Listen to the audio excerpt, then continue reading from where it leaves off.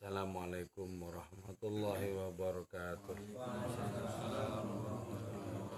Bismillahirrahmanirrahim. Hamdan wa thana'an laka ya Allah, salatan wa salaman laka ya Habibullah, wa ala alika wa ashabika ya khair halqillah laka ya Rasulullah, wa li jami' man ittaba'a dinaka ya Habibullah, haqiqatan min ladun Adam ila yaumil qiyamah. Radhiyallahu lana wa lahumul Fatihah. A'udzu billahi minasyaitonir rajim. Bismillahirrahmanirrahim. Alhamdulillahi rabbil alamin arrahmanir rahim maliki yaumiddin. Iyyaka na'budu wa iyyaka nasta'in ihdinas siratal mustaqim. Siratal ladzina an'amta 'alaihim ghairil maghdubi 'alaihim waladdallin. Amin. لتقربنا إلى الله تعالى لمحبتنا إلى رسول الله صلى الله عليه وسلم لسلامتنا في الدين والدنيا والآخرة لقضاء ديوننا لقضاء حاجاتنا من هوائج الدنيا والآخرة تيسير أرزاقنا حلالا طيبا مباركا كثيرا وسعا لصحة جسدنا وقلوبنا لشفاء أمراضنا ظاهرا باطنا لدفع البلايا والمحن والفتن والأمراض الأسقام ولمنافعنا لمصالحنا لأهل بيتنا أولادنا ذريتنا وجوارنا أصدقائنا وجميع المسلمين والمسلمات المؤمنين المؤمنات الأحياء منهم والأموات ولأعز الإسلام والمسلمين بجودك يا الله بشفاعة نبيك يا الله ببركة أوليائك يا الله بأسرار الفاتحة. بسم الله الرحمن الرحيم. الحمد لله رب العالمين الرحمن الرحيم مالك يوم الدين. إياك نعبد وإياك نستعين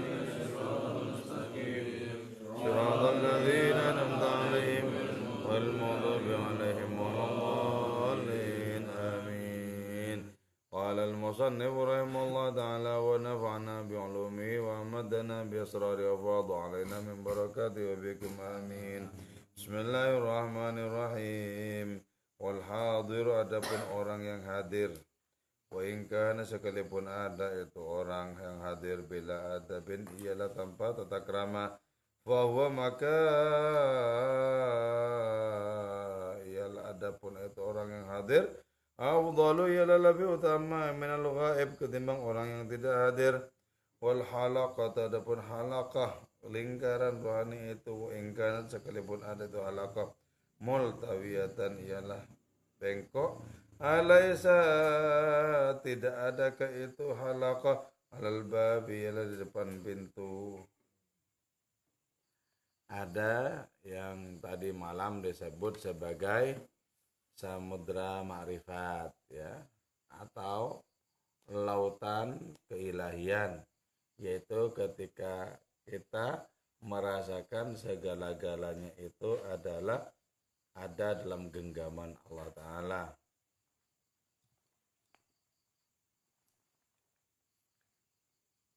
Jadi betapa sangat penting kita yang merasakan bahwa segala-galanya itu belum serasa Allah, betapa sangat penting untuk mendekat kepada samudra itu, kepada lautan keilahian itu. Sangat penting. Untuk apa?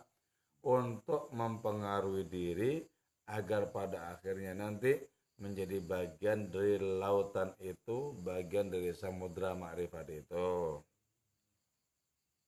Maka karena itu di sini disebutkan wal hadir, orang yang datang, orang yang berada di pantai samudra itu. Wa in kana bila adabin, walaupun tidak sepenuh-penuhnya orang itu sopan, tidak sebagaimana semestinya, itu jauh lebih baik dibandingkan dengan orang yang tidak hadir. Lebih baik. Kenapa? Hadir itu adalah sebuah proses yang sungguh-sungguh untuk bisa merasakan adanya samudra ma'rifat, lautan keilahian itu. Tetap lebih utama. Kenapa? Karena ketika orang yang hadir itu menempuh proses, sementara yang tak hadir itu tidak menempuh proses. Yang tak hadir itu tak menempuh proses. Jadi kalau begitu ya, kita ini mesti ambil bagian untuk menjadi orang-orang yang sudah mengalami keilahian itu. Jadi jangan tinggalkan hanya karena kita belum mengalami sebagaimana apa yang mereka alami. Jangan tinggalkan, tetap saja bertahan. Boleh jadi dengan adanya karunia Allah perlahan-lahan akan mengalami seberapapun prosentasenya apa yang dialami oleh orang-orang yang sudah tenggelam dalam samudera ma'rifat itu. Maka kalau tidak langsung bisa mengalami, tidak langsung bisa merasakan, tekuni terus tekuni. Sebab hanya dengan cara seperti itu kita pada akhirnya bisa merasakan. Jadi dibutuhkan adanya nafas yang panjang untuk ikhtiar rohani itu. Nafas yang panjang itu artinya apa? Terus menerus ditekuni dengan estafet yang tak pernah terputus. Terus ditekuni. Walaupun hasilnya belum dirasakan sekarang. Jadi harus terus menerus ditekuni itu.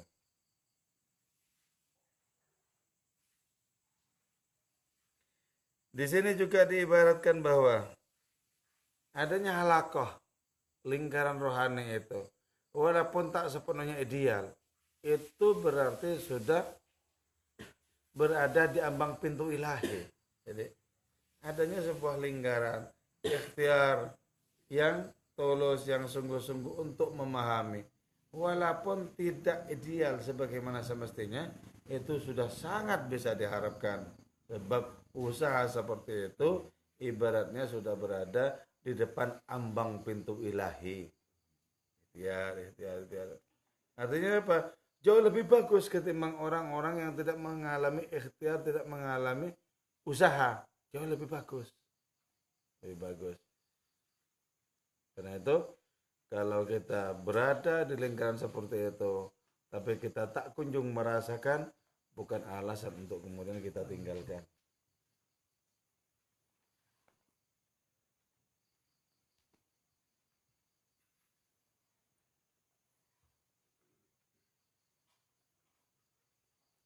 Bukan alasan untuk kita tinggalkan.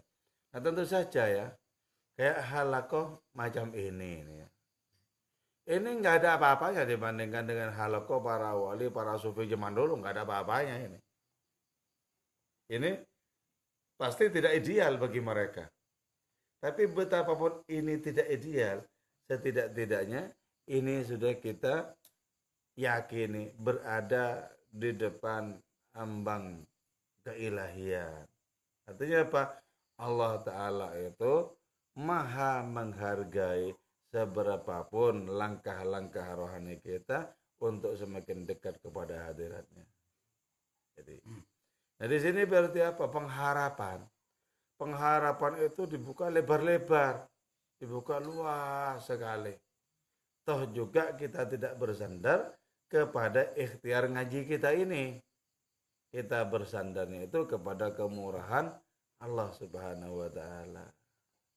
Jadi, walaupun ini bukan halakoh yang ideal, yang semestinya, tapi inilah cara bagaimana kita meletakkan diri di ambang kemahaan, di ambang kemurahan Allah Subhanahu wa Ta'ala itu. Wa ya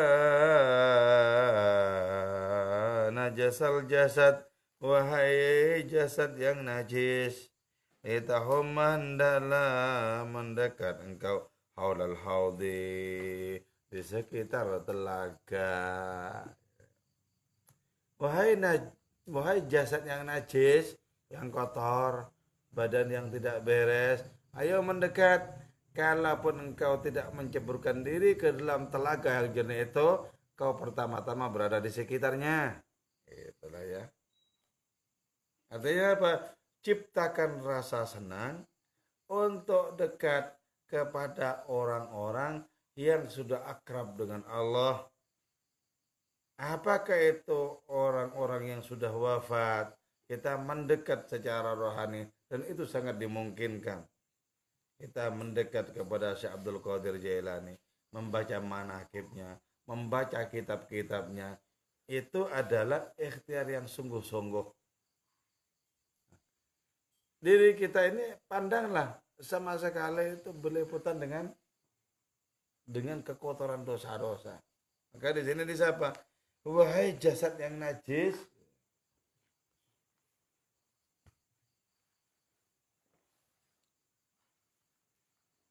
wahai jasad yang najis, ayo mendekat di sekitar telaga. Mendekat di sekitar telaga. Kau pandang telaga itu, mungkin makin lama kau makin tertarik untuk membasuh muka, untuk membasuh jasadmu. Ayo, gitu ya.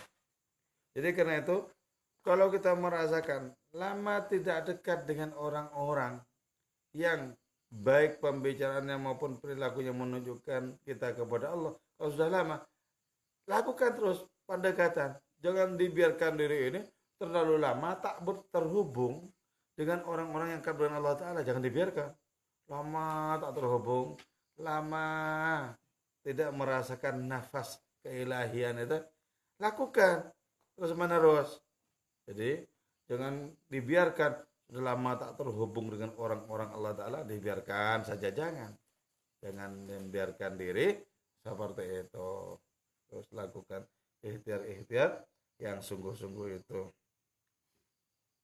Wa mata yasbahu, dan kapankah jadi almar'u siapa seorang tahiran, ialah suci, kharijal haudi, yang jauh dari telaga itu. Kapankah orang yang jauh dari air di telaga akan suci?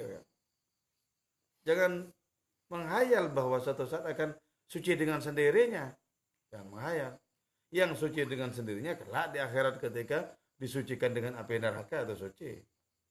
Tapi kalau di dunia ini, jangan kemudian kita berhayal bahwa suatu saat kalau sudah waktunya dekat dengan Allah terus dekat. Jangan. Lakukan ikhtiar-ikhtiar yang konkret. Kapankah seseorang menjadi suci? Kalau orang itu jauh dari telaga, jauh dari mata air. Padahal ya gini, orang-orang yang dekat kepada Allah, orang-orang yang akrab dengan Allah, orang-orang yang tenggelam dalam samudera ma'rifat, mereka itu adalah alamat Allah sebenarnya. Alamat Allah. Di dalam bait puisinya yang lain, Maulana Rumi itu mengatakan bahwa kalau engkau jauh dari kekasih Allah, sejatinya engkau jauh dari Allah sebenarnya. Jadi kenapa? Karena kekasih-kekasih Allah Ta'ala itu adalah alamat-alamat Allah itu sendiri. Dekatlah secara rohani dengan mereka, kita akan merasakan kedekatan kita dengan Allah. Dan orang seperti Kanjeng Rasul Muhammad SAW itu disebut sebagai sebuah kepastian. Kesetiaanmu kepada beliau adalah kesetiaanmu kepada Allah. Innal ladzina yubayyi'unaka innama yubayyi'unallah. Sesungguhnya orang-orang yang berjanji setia kepadamu Muhammad, mereka adalah orang-orang yang berjanji setia kepada Allah. Nah, dan para wali itu adalah perpanjangan tangan Nabi. Para wali itu tajalli Allah Ta'ala. Mereka itu adalah perahu keselamatan dalam kehidupan ini. Letakkan diri kita dalam jangkauan perlindungannya dengan cara patuh itu. Maka kita sebenarnya meletakkan diri di dalam perahu keselamatan itu. Jadi jangan jauh-jauh. Nah, ukuran jauh dan dekat itu berkaitan dengan seberapa hati kita merasakan dekat, bukan terutama dekat secara fisik. Secara fisik. Dekat secara fisik itu misalnya sama seperti dekatnya Abu Jahal dengan Kanjeng Rasul. Itu kan tidak ada efeknya. Jadi dekat itu terutama secara rohani. Dekat. Wa tahirul ladzi hajaral haudha, wa tahir, adapun orang suci alladzi hajara yang telah meninggalkan itu ladzi al haudha kepada telaga, yasqutu akan jatuh itu tahir aidan juga ba'idan serai jauh an dhaharatihi dari kesucian itu tahir. Orang yang suci Orang yang tidak tertarik dosa-dosa, tapi jauh dari telaga, lama-lama akan hilang kesuciannya itu. Akan hilang. Mestinya apa? Mestinya ya, orang-orang yang tak tertarik dosa-dosa itu, mestinya apa? Mengukuhkan kesuciannya dengan dekat dengan orang-orang yang sudah dipilih jadi kekasih oleh Allah dekat. Lagian pula kan begini, kalau memang orang itu suci, pasti secara otomatis tertarik kepada orang suci yang lain. Pasti itu. Kenapa? Karena frekuensinya di situ sama. Sama-sama berada dalam koridor keilahian. Mana ada misalnya orang yang suci, terus kok kemudian benci kepada kekasih-kasih Allah Ta'ala. Enggak mungkin itu. Enggak mungkin. Sebab orang itu dengan orang lain dipertemukan oleh karena adanya kesamaan profesi atau adanya keterhubungan frekuensi itu. Jadi orang dipertemukan oleh adanya kesamaan profesi, oleh kesamaan nasib dan lain semacamnya. Maka begini, ada dua orang ya misalnya, sama-sama dekat kepada Allah Ta'ala. Dan dua orang ini baru ketemu, itu rasanya sudah berabad-abad, sudah kenal sebenarnya. Loh, jadi ketemu itu langsung enjoy, enak, akrab, nyaman sekali ya.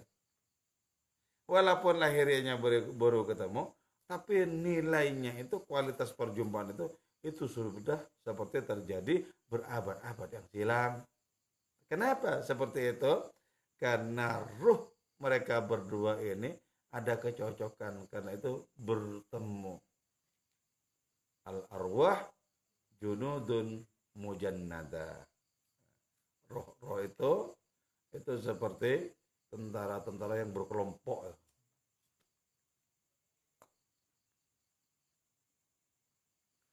Fama i'talafa minha ta'araf. Yang memiliki keterhubungan dari roh-roh itu ta'araf, jadi saling kenal. Saling kenal. Wa ma tanakara minha ikhtalaf. Dan roh-roh yang saling memunggungi itu pasti berselisih. Berselisih. Jadi kita bisa merasakan itu loh. Misalnya ya, ketemu dengan siapa nyaman. Nah, itu ada nuansa kesamaan itu. Ada frekuensi yang menghubungkan. Nah, tentu saja dalam hal ini ya, hubungan kita dengan orang-orang tercinta di hadapan Allah itu wajib kita paksakan. Artinya apa? Kalau pertama-tama memang kita tidak merasakan kecocokan, itu bukan salahnya dia, ya, yang cenderung untuk menghindar dari telaga seperti itu. Kita paksakan. Kenapa? Yang tidak cocok itu pasti bukan ruh kita, yang tak cocok itu nafsu kita. Jadi paksakan untuk bisa dekat dengan orang-orang yang sudah akrab dengan Allah Ta'ala. Jadi tidak secara otomatis. Kalau tidak seimbang adanya kedudukan itu, enggak otomatis itu. Terus dipaksakan. Sama dengan orang memaksakan diri berada di pinggir telaga yang jernih itu. Mendekat agar tertarik untuk membasuh diri. Dekat. Wa taharatu hadzal haudi, adapun sucinya telaga ini la nihayatalaha, ialah tidak ada batas, tidak ada puncak laha begitu tahara. Jadi kesucian telaga, ya, kesucian yang tidak ada batasnya, kesucian yang berlipat-lipat, karena itu bisa mensucikan yang lain. Bisa mensucikan badan-badan yang najis, hati-hati yang najis, pikiran-pikiran kotor. Coba ya, yang disucikan oleh Kanjeng Rasul sudah ada berapa ribu, ada berapa juta, ada berapa miliar orang disucikan itu. Disucikan dari kesyirikan, disucikan dari dosa-dosa, disucikan dari adanya rasa senang kepada yang selain Allah Ta'ala. Itu disucikan sedemikian banyaknya itu. Itu kan berarti apa? Kesucian sang Nabi itu berlipat-lipat itu. Berlipat-lipat. Hingga sampai sekarang masih bisa dipakai untuk menyucikan dan membasuh nasib kita. Bisa. Para wali yang sudah wafat sama sesungguhnya. Tetap merupakan telaga-telaga yang bisa kita pakai untuk mencuci diri kita. Kita pakai. Karena kedekatan itu tidak diukur dengan adanya jarak secara geografis, juga tidak diukur oleh adanya hidup yang sezaman. Jarak itu bisa dekat walaupun tak sezaman. Jarak itu bisa dekat, yaitu jarak rohani, walaupun kita dipisahkan oleh berbagai negara. Jadi rohani kita bisa melakukan lompatan melampaui jasad kita. Jasad kita tetap di sini. Tapi rohani kita itu bisa terbang ke Madinah, ke Baghdad, kemana saja itu bisa. Sesuai dengan apa? Seberapa kuat hasrat kita untuk terhubung secara spiritual dengan mereka. Bisa. Tapi kalau jasad, ya dikenai hukum ruang. Dikenai hukum ruang. Walaupun di antara para wali itu, jasadnya itu murni menjadi rohani sehingga bisa menerobos ruang. Karena kalau kecepatan cahaya itu 1 detik sama dengan 300.000, sementara kecepatan cahaya rohani itu berlipat-lipat dibandingkan dengan cahaya matahari dan lain semacamnya itu. Cepat. Nah, itu biasanya dialami oleh para wali badal itu. Kelihatannya di sini, tapi dia sudah melanglang kemana-mana. Karena apa? Roh itu memiliki kekuatan berlipat-lipat dibandingkan dengan jasad. Kalau roh itu sudah merdeka dari jasad, bahkan roh itu menjadi pemandu bagi jasad, itu sangat dimungkinkan. Yang tak dimungkinkan itu kalau posisi roh masih kalah dengan nafsu, itu tidak dimungkinkan. Sebab berarti rohnya itu disandra. Kalau roh itu tersandra, bagaimana mungkin dia bisa melesat kemana-mana? Tidak. Karena itu wajib menangkan dulu roh terhadap nafsu, maka roh itu nanti akan menjadi pemandu jasad, dan roh itu bisa memiliki kekuatan untuk menembus jarak demi jarak itu.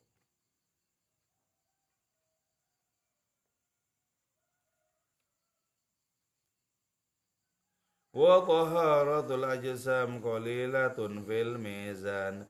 Adapun sucinya jisim-jisim itu qalilatun, ialah sedikit, fil mizan, pada timbangan itu. Jadi kalau cuman sucinya jasad itu enggak seberapa nilainya. Enggak seberapa. Misal begini, kita mau sholat, jasad kita suci, baju kita suci, tempat kita sholat juga suci. Seberapa nilainya? Kalau ternyata hati masih dirundung oleh berbagai macam persoalan materi duniawi. Seberapa? Ya nggak seberapa. Maka berarti dengan demikian, yang disebut penyucian itu konotasinya pasti hati itu. Penyucian itu. Nanti ketika hati itu bersih, pikiran itu pun juga cemerlang. Terbebaskan dari apa? Dari akal partikular. Terbebaskan dari akal juz'i. Allah kemudian menganugerahkannya akal kulli, akal universal. Sehingga akal ini bergerak membaca kemahaan ilahi. Akal ini bergerak membaca keagungan-keagungan Allah Ta'ala. Itu berarti akal universal. Akalnya para nabi, akalnya para wali. Ke sana.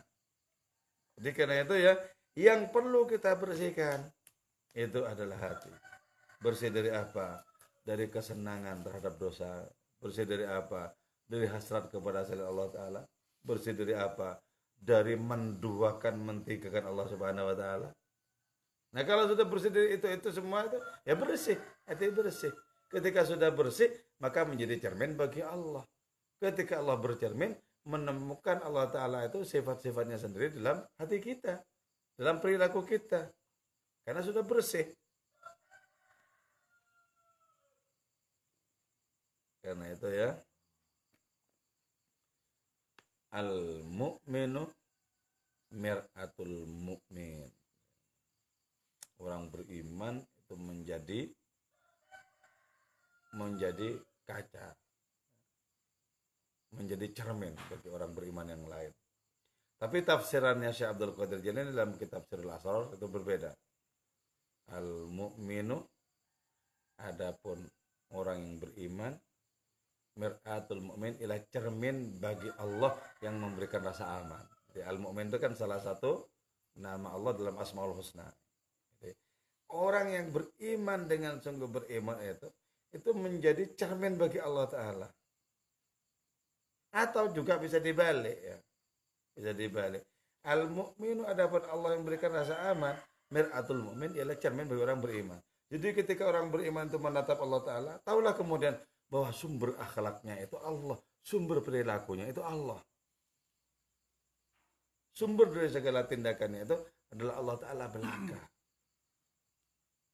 Jadi, karena itu yang kita pertahankan bukan terutama sucinya jasad, betapapun itu juga penting. Bukan itu terutama. Makanya banyak ya para wali yang lahirianya tidak bersih itu banyak. Jadi masih bersih kita ini banyak. Jadi seperti para gelandangan itu ya modelnya. Penuh dengan debu. Tapi batinnya itu tak tersentuh oleh debu-debu dunia ini. Bahkan batinnya itu tak tersentuh oleh kesenangan-kesenangan akhirat. Tidak tersentuh. Hatinya itu betul-betul terpagar ya. Hatinya itu betul-betul menjadi Masjidil Haram. Hatinya itu betul-betul hanya menampung Allah Subhanahu wa Ta'ala. Padahal lahiriahnya itu seperti gelandangan. Tapi batinnya bersih. Itu berarti apa? Orang itu sudah sangat ideal dalam mengambil sikap, yaitu bersihnya hati dari segala sesuatu yang fana, dari apapun yang selain Allah Subhanahu wa Ta'ala. Jadi dengan mengandalkan penampilan, bersihnya penampilan, nicisnya penampilan, itu enggak ada maknanya apa-apa dibandingkan dengan bersihnya hati. Tidak ada apa-apanya.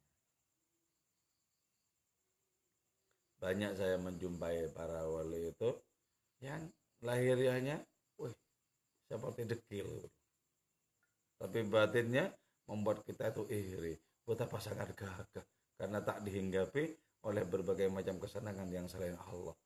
Gagaran.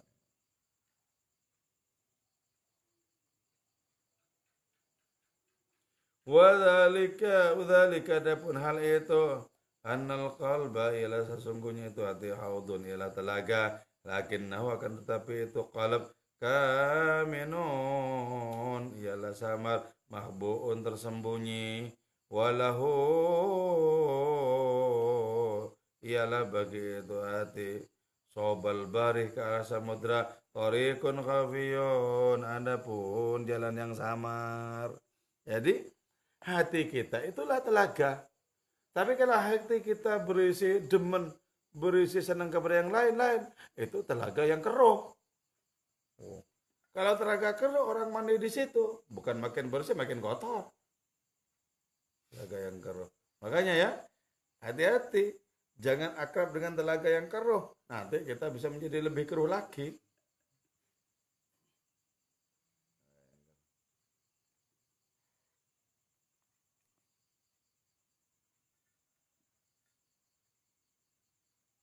Tapi hati itu kamilun makhbuun, samar, tersembunyi. Nah, keistimewaannya apa? Hati itu memiliki jalan yang tersembunyi, yang samar, menuju kepada samudera ma'rifat. Jadi jalannya di mana? Tidak kelihatan secara lahiriah, tapi jelas ada seutas jalan yang menghubungkan antara hati dengan samudera ma'rifat itu. Ketika hati itu sudah menempuh jalannya sampai di samudera ma'rifat, maka orang yang memiliki hati itu akan mengalami apapun yang serba Allah. Coba Allah disebut-sebut di sini, apa merasakan? Ya, gitu. Jadi ini pentingnya betapa hati itu kita sterilkan. Segala bentuk penampilan itu apa artinya kalau hati tak memiliki jalan kepada Allah Ta'ala? Segala penampilan itu apa maknanya kalau hati tak memiliki kemesraan dengan hadiratnya? ada juga maknanya apa gitu.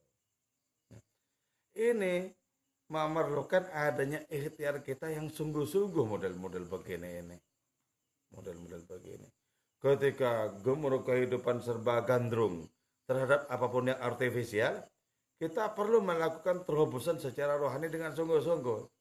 Kalau tidak, kita akan dihempas oleh gelombang kehidupan yang artifisial itu. Dihempas menjadi bagian dari apa? Menjadi bagian dari ketidakbermaknaan. Menjadi bagian dari yang paling permukaan. Dihempas menjadi bagian dari gemuruh kefanaan. Dihempas. Hidup ini memiliki gelombangnya tersendiri. Terutama apa? Gelombang artifisial itu. Gelombang yang tak bermakna itu. Orang hidup dalam kondisi seolah-olah. Seolah-olah oke, seolah-olah megah. Itu seolah-olah. Tapi adakah sesungguhnya yang betul-betul oke selain hubungan dengan Allah Ta'ala? Adakah yang betul-betul megah selain kukuhnya hubungan dengan hadirnya? Gak ada. Itu cuma gaya-gaya tok paling permukaan. Nggak ada apa-apanya. Nah, bagaimana kita membebaskan diri jangan termasuk bagian dari gelombang yang artifisial itu, yang permukaan itu. Termasuk yang permukaan itu apa? Memahami ilmu agama, tak merasakan Allah Ta'ala. Permukaan itu. Termasuk permukaan itu apa? Sholat 5 waktu, tak merasa berjumpa dengan Allah ketika sholat itu. Sholatnya adalah sholat kekosongan, kehampaan. Itu termasuk bagian dari apa? Dari gelombang kehidupan yang artifisial. Nah, kalau begitu, nggak ada efek-efek, nggak ada pengaruh-pengaruh. Di dalam sembah sujud yang seolah-olah itu, dalam ibadah yang seakan-akan itu nggak ada pengaruhnya apa-apa. Nggak ada pengaruhnya apa-apa. Jadi buat apa perlu kita gagas secara konkret bagaimana kita memiliki hubungan dengan samudera ma'rifat itu. Kita gagas. Terus sampai kita rasakan. Kalau tak kunjung kita rasakan bahwa kita memiliki hubungan rohani dengan samudera ma'rifat itu, terus kita lakukan. Apa yang kita lakukan tiap malam seperti ini, yang dikira sudah bagus, ini nggak ada apa-apanya dibandingkan dengan apa yang sudah ditempuh oleh para wali, para sufi. Nggak ada apa-apanya ini. Ini nggak ada apa-apanya. Misalnya ya, katakanlah kita sudah bikin kita semangat, fokus, konsentrasi bagus. Ini belum ada apa-apanya dibandingkan dengan mereka yang langsung mengalami. Jadi banyak pembaca Matsnawi ini ya, ketika ngaji langsung mengalami apa yang dikaji. Bukan dipahami. Kalau dipahami ya saya kira kita ini paham karena sudah dijelaskan dengan cetol. Tapi langsung mengalami itu. Itu banyak pembaca kitab ini. Atau pembaca kitab hikam, pembaca kitab ihya yang langsung mengalami apa yang disampaikan oleh musonifnya itu banyak. Itu banyak. Karena itu kita berikhtiar dalam sebuah halaqah seperti ini adalah seberapa kita bisa mengalami apa yang didedahkan dalam hal ini. Bagaimana kita membaca ini tidak seperti membaca deretan huruf-huruf dan kalimat, tidak, tapi langsung mengalami apa yang dimaksudkan oleh deretan huruf dan kalimat itu. Makanya diperbaiki niat, diperbaiki fokus